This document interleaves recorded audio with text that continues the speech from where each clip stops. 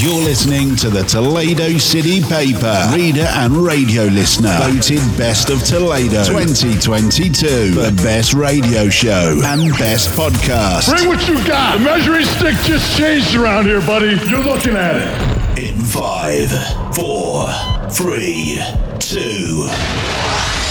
Initialize sequence now. The Doctor is in. This is Randomosity, Toledo's only vinyl radio show.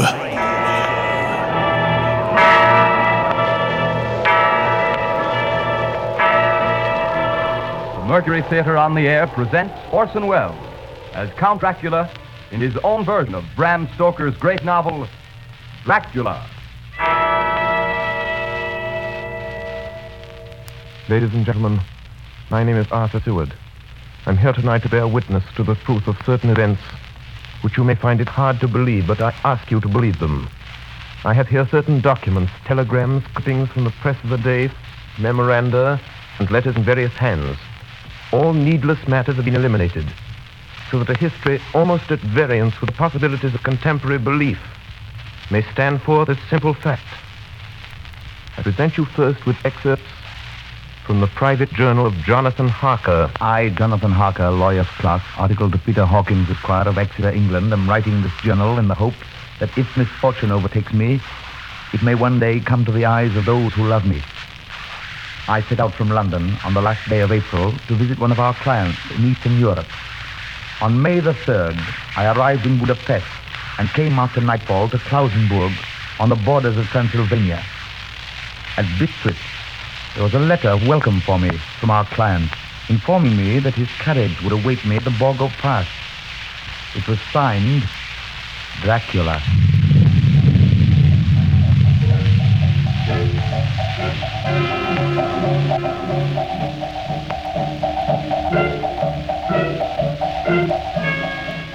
Bukovina! Couch for Bukovina!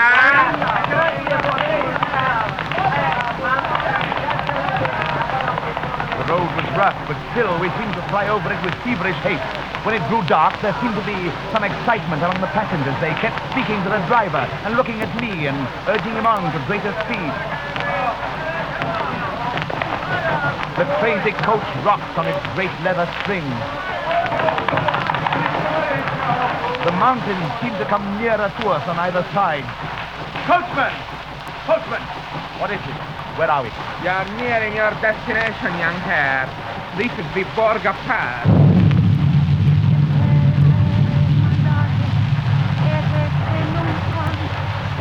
There were black, rolling clouds overhead, and in the air there lay a oppressive sense of thunder.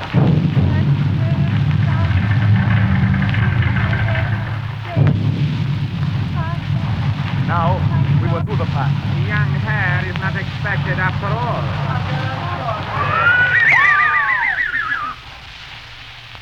You are early tonight, my friend. A caleche with 4 horses were drawn up beside us. Let me help you, sir. The coachman smiled, and the lamplight fell on a hard-looking mouth with very red lips and sharp-looking teeth as white as ivory. We began to move. I looked back. The coach and its load of passengers had vanished from sight. We swept into the darkness of the pass. I struck a match. It was within a few minutes of midnight. And then a dog began to howl somewhere far down the road. The wind was rising, moaned and whistled through the rocks, and the branches of the trees clashed together as we swept along. It grew colder and colder still, and fine powdery snow began to fall. The baying of wolves sounded nearer and nearer, as though they were closing round us on every side. Weeks on ascending, always ascending. The howling of wolves was growing less. Presently, it ceased altogether. And just then, the moon broke through the black clouds, and by its light I saw around us a ring of wolves running alongside the carriage, in silence, with white teeth and lolling red tongues, with long sinewy limbs and shaggy hair. Welcome to my house. I must have fallen asleep. The carriage had pulled up in the courtyard of a vast ruined castle. The coachman was nowhere to be seen. Welcome to my house. Come freely, go safely, and leave something of the happiness you bring. Count Dracula? I am Dracula. His face was strong, very strong, aquiline. The mouth, so far as I could see under the heavy mustache, was fixed and rather cruel looking, with peculiarly sharp white teeth. You hear them, Mr. Harker? The wolves? The children of the night, as you say, Mr. Harker. The wolves. Listen. Come now. There are many things you must tell me tomorrow. Of England and of the estate that you have purchased for me. Why, yes. The estate is called Carfax, I believe. Yes, that is so. But now I will detain you no longer. You will find your room in readiness. And I advise you not to leave it during the night.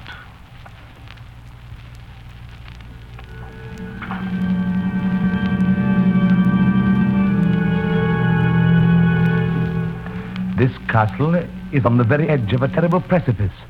A stone falling from the window would fall 1,000 feet without touching anything. I explored. There are doors everywhere, and all of them locked.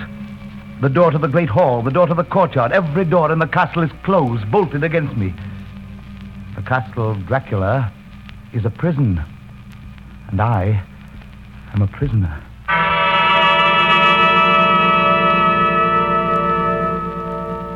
The next night, I could not sleep.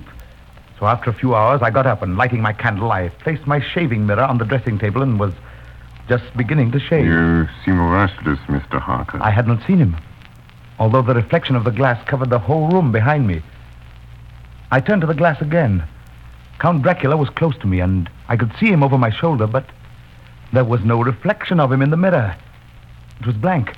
I started and cut myself on the side of the throat. The blood was trickling down my neck. Count, my mirror! The blood! The blood!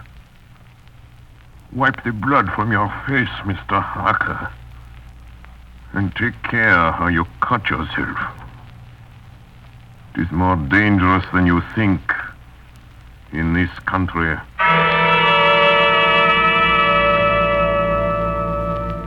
When I woke, I found most of my things were gone. My passport, my notes, my letter of credit. I could find no trace of them anywhere. And my door is locked from the outside. June 20th. There is work of some kind going on in the castle. Now and then I hear the faraway muffled sound of mattock and spade.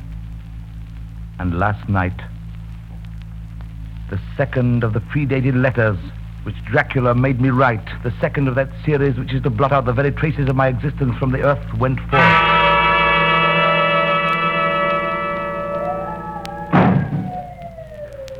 Count Dracula.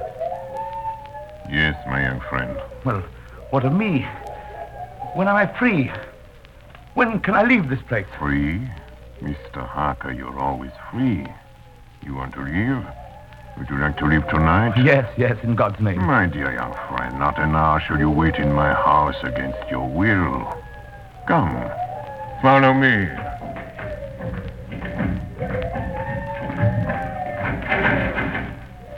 The door seems to be bolted. How strange. The door is locked. Well, in God's name, open it. As you will, Mr. Harker.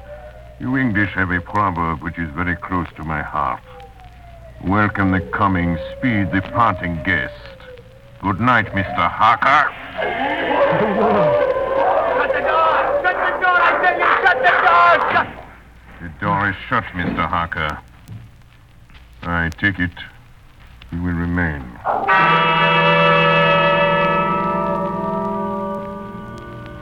Morning, June the 30th. These may be the last words I ever write in this diary. Oh, God preserve my sanity.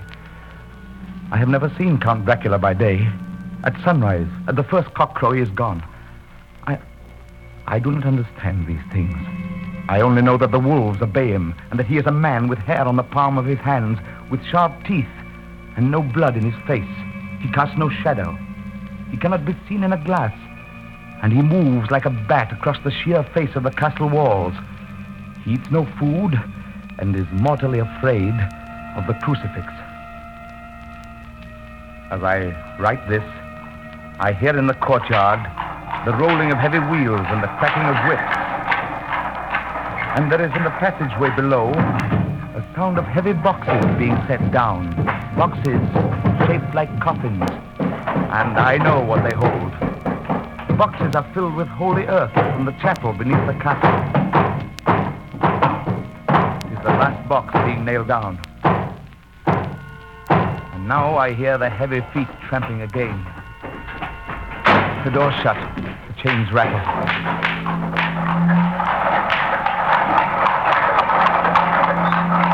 In the courtyard and down the rocky way, the roll of heavy wheels, the crack of whips. Help! Help! Help! The wagons have gone. I'm alone in the castle. I'm alone in the castle. I'm alone in the castle. I'm alone. I'm alone. I'm alone. Ladies and gentlemen, this is Dr. Seward. Mr. Harker's journal terminates at this point. I now present in evidence a clipping dated August 8th of that year from the Yorkshire Telegraph from our correspondent in Whitby. One of the greatest and suddenest storms on record was experienced here today. The weather has been somewhat sultry, but Saturday evening was fine. The band was playing. The piers were crowded with holidaymakers. The wind fell away entirely during the evening, and there was a dead calm. There were but few lights at sea. The only sail noticeable was a foreign schooner under full canvas, which was seemingly going westward. A little after midnight came a strange sound from over the sea, and high overhead the air began to carry a strange, faint, hollow booming. Then, without warning, the tempest broke. And there, with all sails set, was the foreign schooner rushing with terrific speed toward the shore. A searchlight was turned on her. And there, lashed to the helm, was a corpse with drooping head which swayed horribly to and fro at each motion of the ship. A moment later, she crashed. And then a strange thing was seen. At the very instant she touched, a huge dog sprang up on deck from below and, running forward, jumped from the bow onto the sand and, making straight up the east cliff toward the graveyard, vanished into the night. The Coast Guard, going aboard at dawn, found the dead man fastened to a spoke of the wheel. Tightly clutched in one hand was a crucifix. The man must have been dead for quite 2 days. In a pocket of the dead man's coat was found a bottle, carefully corked, containing a roll of paper. This proved to be an addendum to the ship's log. There was found on board only a small amount of cargo, and that of a most unusual nature. Apparently the ship carried nothing but earth. Common earth. Packed away in wooden boxes, shaped much like coffins.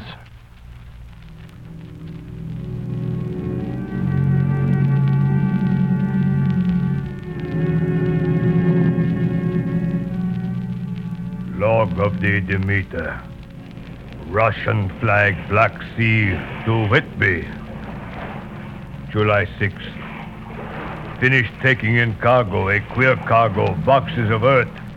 At noon, set sail, east wind, fresh. Crew, 4 hands, 2 mates, cook, and myself, captain. July 11th. Entered Bosporus. At dark, passed through Dardanelles. Mate reported in morning that one of crew, Valjoden, was missing. Took larboard watch, 8 bells last night. He was relieved by Chalitchev. Never came to his bunk. Something aboard this ship. No. Don't laugh, Captain.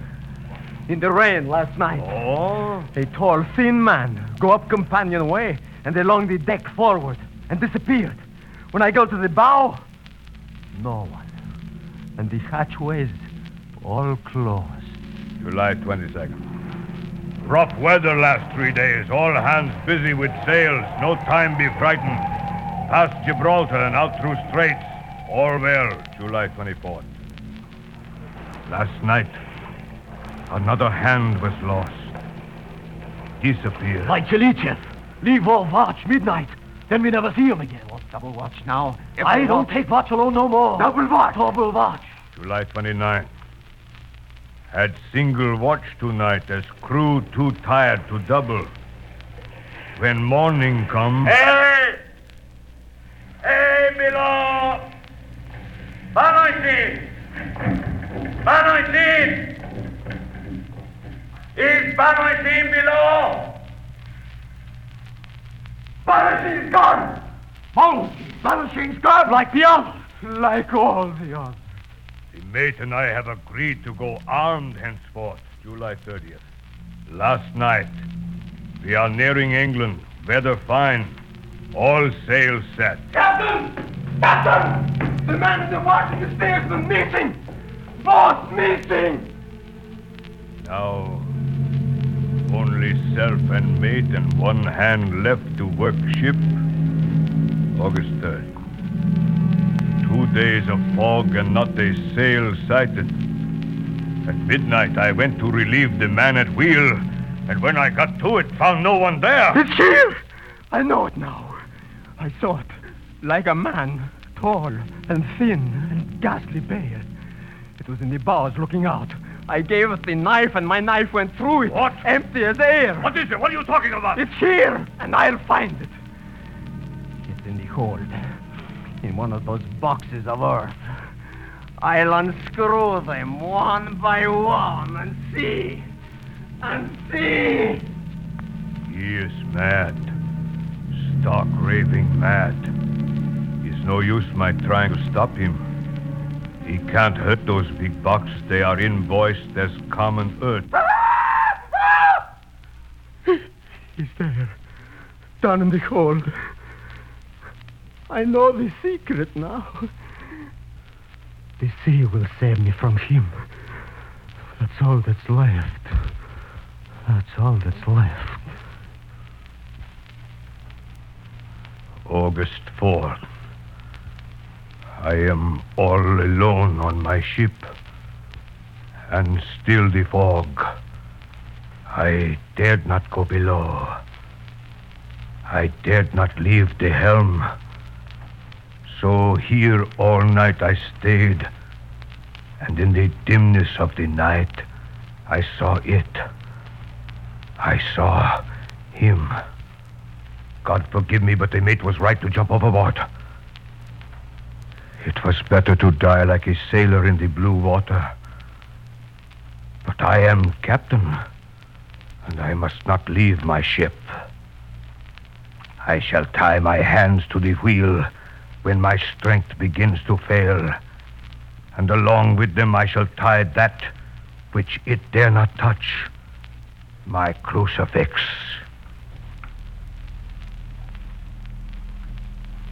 I am growing weaker, and the night is coming on.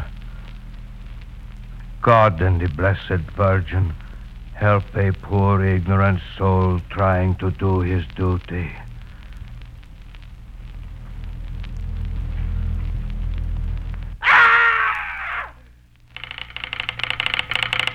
Telegram, Seaward, Perfleet, to Van Helsing, Amsterdam. Lucy West Tenra in alarming condition. Cannot diagnose. Come at once. Seward. Telegram, Van Helsing, Amsterdam, to Seward, Perfleet. I'm on my way to you. Please arrange the examination immediately my arrival, Van Helsing.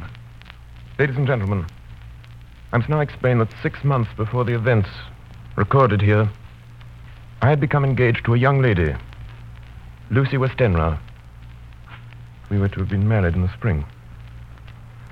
My old teacher, Professor Van Helsing, arrived at 4 the next afternoon. I took him at once to Lucy's house.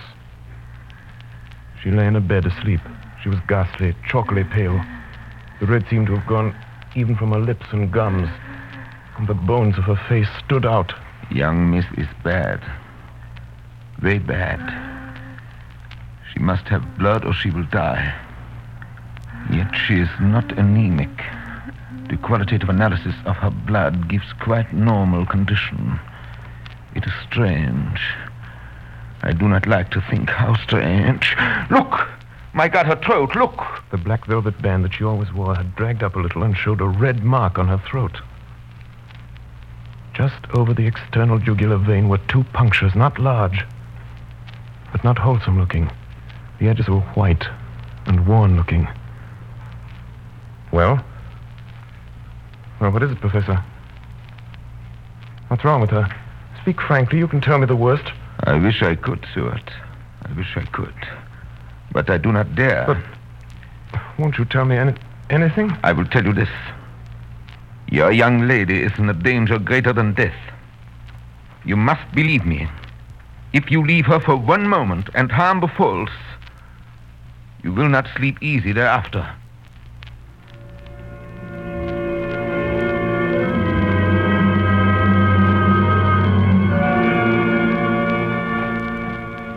September 8th. I sat up all night with Lucy. Arthur, I'm afraid. My dear, you can sleep tonight. I'm here watching you. Nothing can happen. And I promise if any sign of bad dreams, if I see anything, I'll wake you at once. You will? Will you really? Then I'll sleep. I sat all night by her bedside. And she did not wake once during the night, although a boughs or a bat or something flapped almost angrily against the window panes. September 11th. Still quoting from my private journals. It was at this time that I received a message from Purfleet. It read, 10:20 p.m. St. John's Hospital, serious complications, case 891, your immediate presence, London, imperative. I had no choice. Sometime later, a paper was found among Lucy Westenra's belongings. I write this and leave it to be seen so that no one may by any chance get into trouble through me. I went to bed as usual, taking care that the window was closed, as Dr. Van Helsing had directed. About 2 a.m, I awakened. I went to the door, called out, "Arthur! Arthur!" There was no answer. Something's broken the window. I'm in the room, alone. I dare not go out. The house seems empty. The air is full of specks, floating and circling in the draught from the window. And the light burns blue and dim. What am I to do? Something very sweet and very bitter all around me. And I seem sinking into deep water. And there's a singing in my ears. You shall be flesh of my flesh, blood of my blood. September 12th. Late. Only resolution and habit can let me make an entry tonight. We found her sprawled on the floor. There was a draft in the room from the broken window. Her throat was bare, showing the 2 wounds, looking horribly white and mangled. We are too late, my friend. We have failed. God's will be done. She's dying. Yes. She's dying. Stay beside her. It will make much difference, mark me, whether she dies conscious or in her sleep.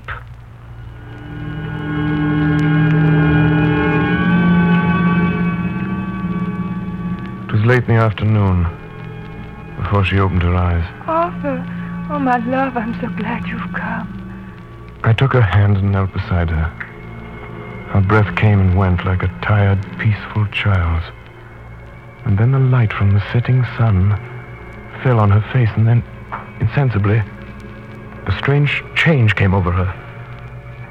Her eyes grew suddenly dull and hard. Her breathing was heavy. The mouth opened, and the pale gums drawn back made the teeth look large and sharp. Arthur, oh my love, I'm so glad you've come. Kiss me. Bend down and kiss me. Not for your life. Not for your living soul and hers. Lucy! She's dead. Poor girl. There's peace for her at last. It's the end. Not so. It is only the beginning. Wait and see. In just a moment, our story of Bram Stoker's Dracula will continue. This is the Columbia Broadcasting System. The Doctor is in. You're the one. This is Randomosity. I listen on Alexa. Anywhere I need. Anywhere I want. This is Randomosity, Toledo's only vinyl radio show. We continue now with Columbia Network's presentation of Orson Welles and the Mercury Theater on the air in Dracula. The Hampstead Horror. Another child injured by the beautiful lady. We have just received intelligence that another child missed last night was only discovered late in the morning. It has the same tiny wound in the throat. Well, Stuart, what do you think of that? Do you mean to tell me, my friend, that you still have no suspicion as to what poor Lucy died of? Nervous prostration, following great loss and waste of blood. And how was the blood lost or wasted? You are a clever man, my friend, and a good doctor. But you do not believe that there are things that you cannot understand. You are wrong, Stuart. Are you aware of all the mysteries of life and death? Can you tell me why, in Pampas, there are bats that come at night and open the veins of cattle and horses and suck dry those veins? How in some islands of the western seas there are bats which hang on trees all day, and then when the sailors sleep on deck because it is hot, flit down on them, and then in the morning are found dead men, as white as Miss Lucy was? I understand none of these things. After tonight, Stuart, if you dare to come with me, perhaps then you will understand. September 29th, before dawn. Now it is done. And I would sooner die 1,000 deaths than live again through what I did this night. We will spend the night, you and I, here in this churchyard where Miss Lucy is buried. We enter the tomb. And then? We open the coffin. You shall yet be convinced. Take care, Van Helsing. Miss Lucy is dead, is it not so? Then there can be no wrong to her. But if she is not dead... With some difficulty, we found the Westenra tomb. I took up my place behind a yew tree, on one side of the tomb, Van Helsing on the other. I was chilled and frightened. Suddenly, I saw something moving between two yew trees, a dim white figure which held something at its breast. The figure stopped. I could not see the face, for it was bent down over what I saw to be a fair-haired child. Then the thing saw us. She drew back with an angry snarl. The lovely blood-stained mouth grew to an open square. If ever a face meant death, I saw it at that moment. Then suddenly she turned and vanished in the direction of the tomb. Child is not harmed. We leave him in a safe place where the police find him. There's more to do. Come. Now we're in the tomb. There in the coffin. The thing lay. From his bag he took out a book, his operating knives, a heavy hammer, and a round wooden stake, some 2 or 3 inches thick, sharpened to a fine point, and hardened over a fire. Stuart! The life of this unhappy woman is just begun. When she become what you call undead, there comes with the change the curse of immortality. She cannot die, but must go on age after age, adding new victims. Because all that die from the preying of the undead become themselves undead and prey on others. So the circle goes on, ever widening as the ripples from a stone thrown in the water. But if this lady, this undead, be made to rest as true dead, then the soul of the poor lady whom we love shall be again free. Tell me, what am I to do? Take this stake in your left hand, the hammer in your right. Yes. Place the point over the heart. Yes. Then, when I begin the prayer for the dead, in God's name strike. Are you ready? Now, Domine Jesu Christe, Fili de vivi, qui humanus tuas ex voluntate Patri. On the morning of July 11th, a man was found on the border of Transylvania. He talked wildly of wolves and boxes of earth and blood, and gave his name as Jonathan Harker.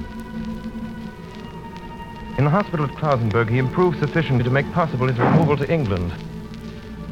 I'm still quoting from my own personal papers.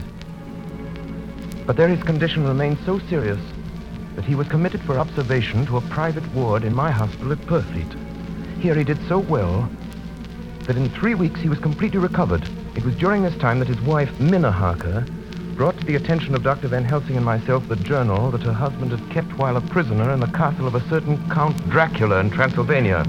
I have before me the record of a meeting that took place in my study in Purfleet, transcribed by Mina Harker. October 1st. Meeting began soon after 8. Jonathan next to me. Dr. Seward opposite to Van Helsing at the head of the table. My friends, there are such things as vampires. Had I known at first what now I know, the vampire which is amongst us is of himself so strong that he can direct all the elements. The storm, the fog, the thunder. He can command all the meaner things. The moth and bat, the owl and the fox and the wolf. How then are we to begin our strike to destroy him? How shall we find his place? And having found it, how can we destroy? My friends, it is a terrible task that we undertake. To fail here is not mere life or death. If we fail, we become as him. Foul things of the night as him. What do you say? I answer for myself. Count me in. I'm with you. The professor laid a small golden crucifix on the table. We took hands and our solemn pact was made. My friends, we too are not without strength. The vampire flourishes on the blood of the living. Without this, he cannot live. He throws no shadow. He makes no reflection in a mirror. He can transform himself to a wolf, to a bat. He can come on moonlight rays as elemental dust. He can see in the dark. He can do all these things. Yet he is not free. His power ceases at the coming of the day.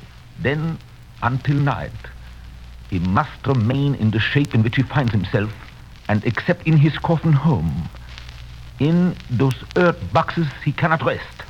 When we can confine him in his coffin, then, my friends, if we obey what we know, we will destroy him.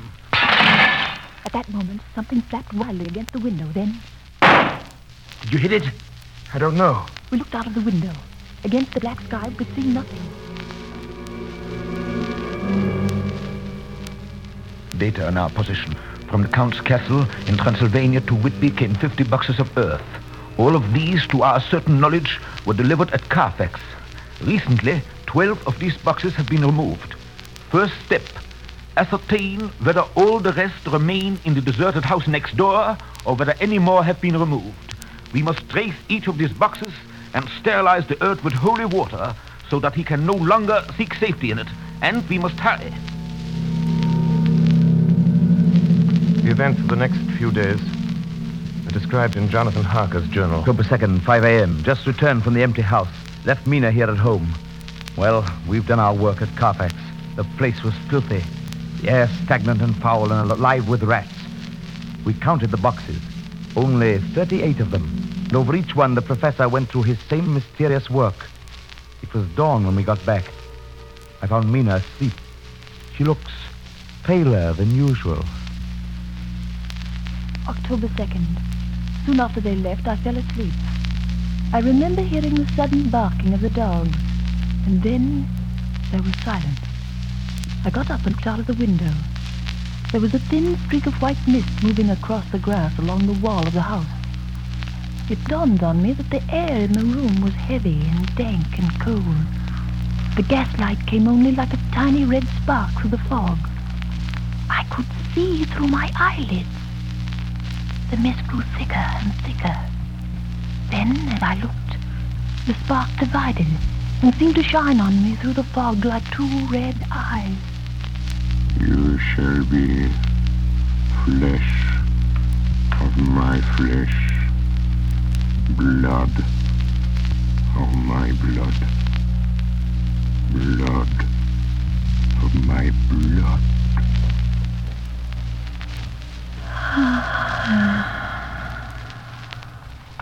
October 2nd, 8 p.m. We're on the track. 12 boxes were delivered last week to an empty house at 347 Piccadilly. My dear friends, until the sun sets tonight, Dracula must retain whatever form he now has. We have this day to hunt out all his lairs and sterilize them. Then he will have no place where he can move and hide. But we have only until sunset. The house in Piccadilly was empty. Like the one at Purfleet, the same sickening smell was in the air. On a table, we found a clothes brush, a brush, and a comb, and a basin, the latter containing dirty water, which was reddened as if with blood. The boxes are back here. 8, 9, 10, 11. Only 11. There's the 12th box somewhere. Gentlemen, it is after 6. The sun is setting. We've no time to lose. He will return at any moment. Open the boxes. Quiet. Listen.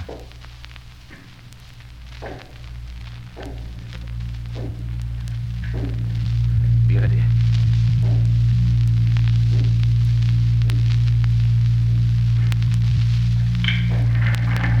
It is he! The window! You waste your bullets, gentlemen. You think you baffle me? You with your pale faces all in a row like sheep in a butcher's. You think you've left me without a place to rest. But I have more. And time is on my side. The one you love is mine already. I have known her. Already my mark is on her throat. Flesh of my flesh. Blood of my blood. She is with me always. Over land or sea. October 4th morning. Another meeting in the study of purple. We must find that last remaining box, gentlemen. We must find it. As long as that earth exists impure, as long as there remains one place of refuge for Dracula, there is no safety and no peace for any soul in England. And for the undead, never peace so long as he lives. Blood of my blood. Blood of my blood. Mina! How do you know that? Quiet. With me. With me always. Over land and sea. Mina, darling, how did you know that Dracula said those... I don't know. The word just came. Strange. There are times when somehow I feel that I'm with him. At sunset? Yes. Just at sunset. And again at sunrise. Dr. Van Helsing, if I could, if at that time, you... Have you the courage? Courage for what? What do you mean? Dr. Van Helsing here will question me. I will question her, yes. In a state of hypnosis. The one you love is already mine, he said. She is with me always, over land or sea. Ah, Count Dracula. Perhaps she will betray you if she is really with you, this one we love. Who knows? If she is really with you over land or sea. Blood of my blood. Mina. Yes? Answer me, Mina. Are you with him? Yes, I am with him. Where are you? I do not know. It is all dark. What do you hear? The lapping of water. I can hear it on the outside. Then you are on a ship? Yes. What else do you hear? There is the creaking of an anchor chain. What are you doing? Still. Oh, so still. It is like death. It's like death. Here is a report from Matson Peabody, shipbrokers. Dated October 5th, according to Lloyd's list, the only sailing ship that left for the Black Sea yesterday was the Tsarina Katrina, bound for Varna. Some hours before she sailed, a man came alongside, all in black, driving a cart with a great box in it. This he lifted down single-handed and carried below. No one remembers having seen him after that, as heavy mist came up over Doolittle Dock until sailing time. The rest of London Harbour remained completely clear. Our plans are made. The average sailing time from London to the Black Sea is 3 weeks. We can travel overland to the same place in 3 days.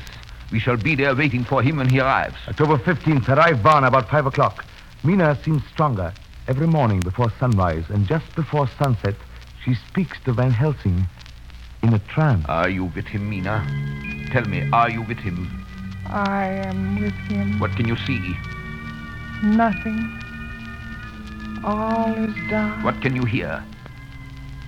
I can hear the waves lapping against the ship, and the water rushing by. The wind is high. I can hear it in the shrouds, and the bow throws back the foam. So, the Tsarina Katrina is still at sea, hastening on her way to Varna. The Count cannot cross running water, so he cannot leave the ship without being observed. What do you hear, Mina? Lapping waves and rushing water. Darkness and wind. A whole week of waiting. Daily telegrams from Lloyd's. Not yet reported. Not yet reported. Rushing water and creaking mast. Darkness and wind. October 24th. Telegram. Lloyd's, London to Harker. Tsarina Katrina reported this morning. From Dardanelles. Lloyd's, London to Harker, October 28th. Tsarina Katrina in heavy fog reported entering Galatz harbor today. Galatz is 38 hours from here, and the first train for Galatz leaves at 6:30 tomorrow morning. My friends, we have lost.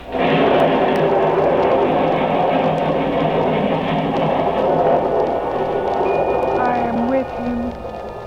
I can see nothing. I can hear men's voices calling, and the roll and creak of oars and rowlocks. I can feel the air blowing upon me. October 29th, evening. We are due between 2 and 3 in the morning, but already at Bucharest we are 3 hours late. Something's going on. I can feel it pass me like a cold wind. I can hear far-off confused sounds. Men talking in strange tongues.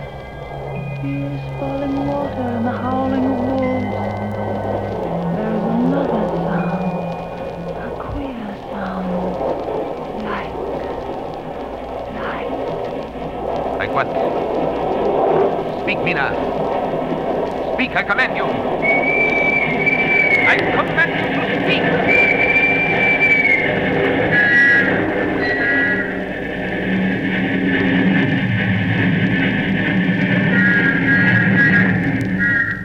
Arrived in Galatz, saw Captain Tsarina Katrina. A man come aboard with an order an hour before sunup to receive a box for a party by the name of Dracula. That is peppers, a rate. Emmanuel Hiddlesheim, his name was. Mr. Hiddlesheim? Yes. You unloaded the box yesterday. I gave it to Kyloff by order. Kyloff. Mr. Kyloff? Kyloff. This morning they find him dead inside the churchyard of St. Peter. They find him dead with his throat torn open. October 30th evening. There are 2 ways in which Dracula can get back to his own place. By land or by water. We've examined the map and find the most likely river is the Sereth. You and I, Seaward, will charter a steam launch and follow him up the river. Van Helsing and Mina will take the train to Veresti, and from there they will go... From there we shall go in the track where Harker went, from Bistritz over to Borgo. If you have not caught him before, we shall be awaiting Dracula there.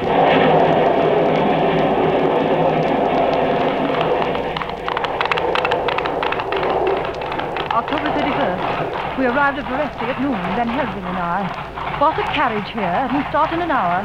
Our enemy is still on the river. October 31st. We can run at good speed up the river at night. There's plenty of water, and the banks are wide apart. November 1st, evening. No news all day. We hear that a big boat went up the river before us, going at more than usual speed.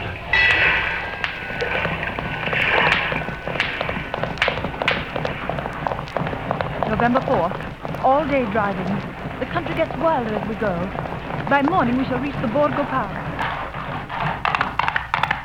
November the 4th, evening. We've left the launch. We've got horses, and we follow on the track along the river.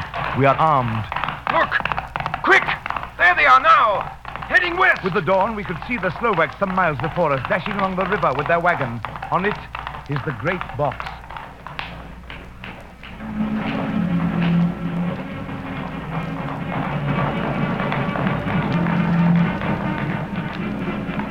Late in the afternoon, we reached the Borgo Pass. Van Helsing! Look!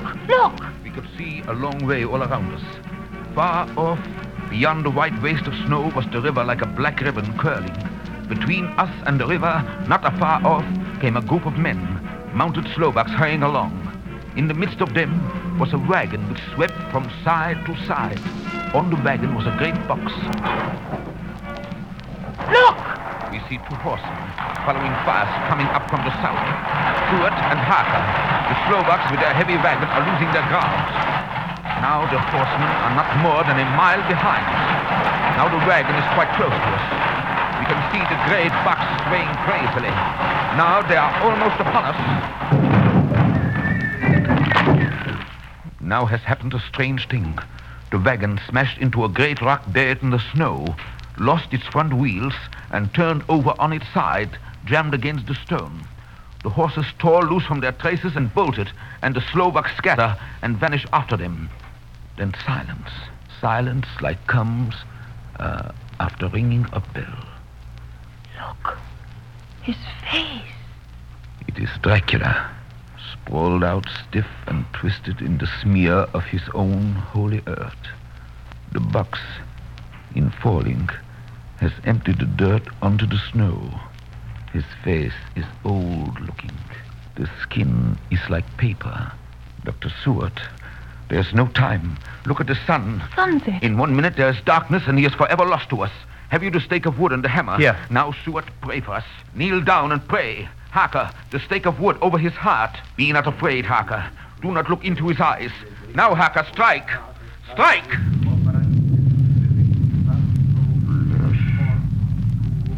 Flesh of my flesh. Guilt of my guilt. Death of my death. Speak and be manifest in the instant of your master's peril. Elements of darkness, rain, evil winds, mist, and mold, and tempest. Strike! The others couldn't. But somehow I can hear him speaking behind his eyes. Claw, wing, tooth, scale, tissue of flesh, death of my death. Come to your master, my children.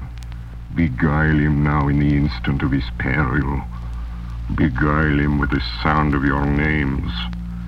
Claw, wing, tooth, scale, tissue of flesh. Strike, Harker, strike! There is one very dear to me who has not answered.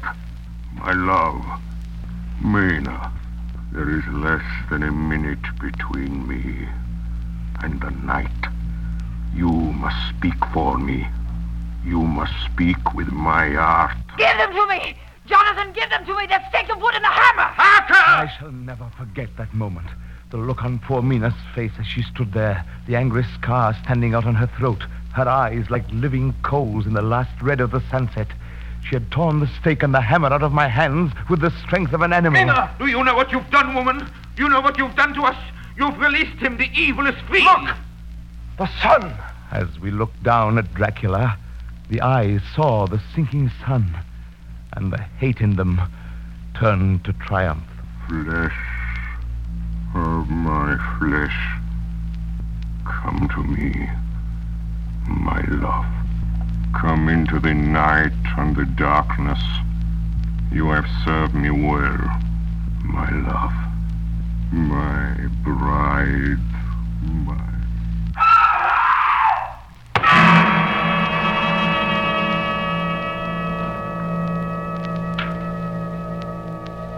Ladies and gentlemen,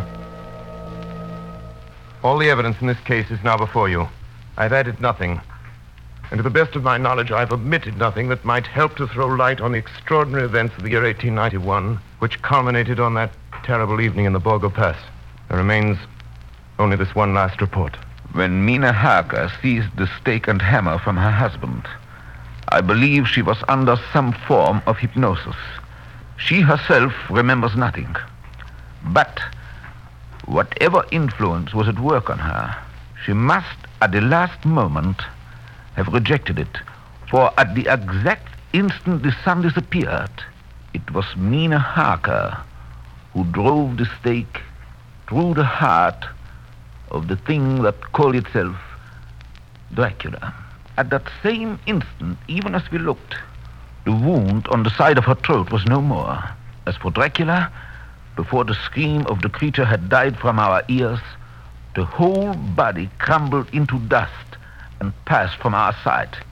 In that final moment of dissolution, there was in the face a look of peace, such as I never could have imagined might have rested there. Ladies and gentlemen, the doctor has left the office. This is Randomosity. This is Apollo Control Houston. We've had lunar module jettison. And for Apollo 13, the age of Aquarius ended at 141 hours, 30 minutes. Toledo's only vinyl radio show.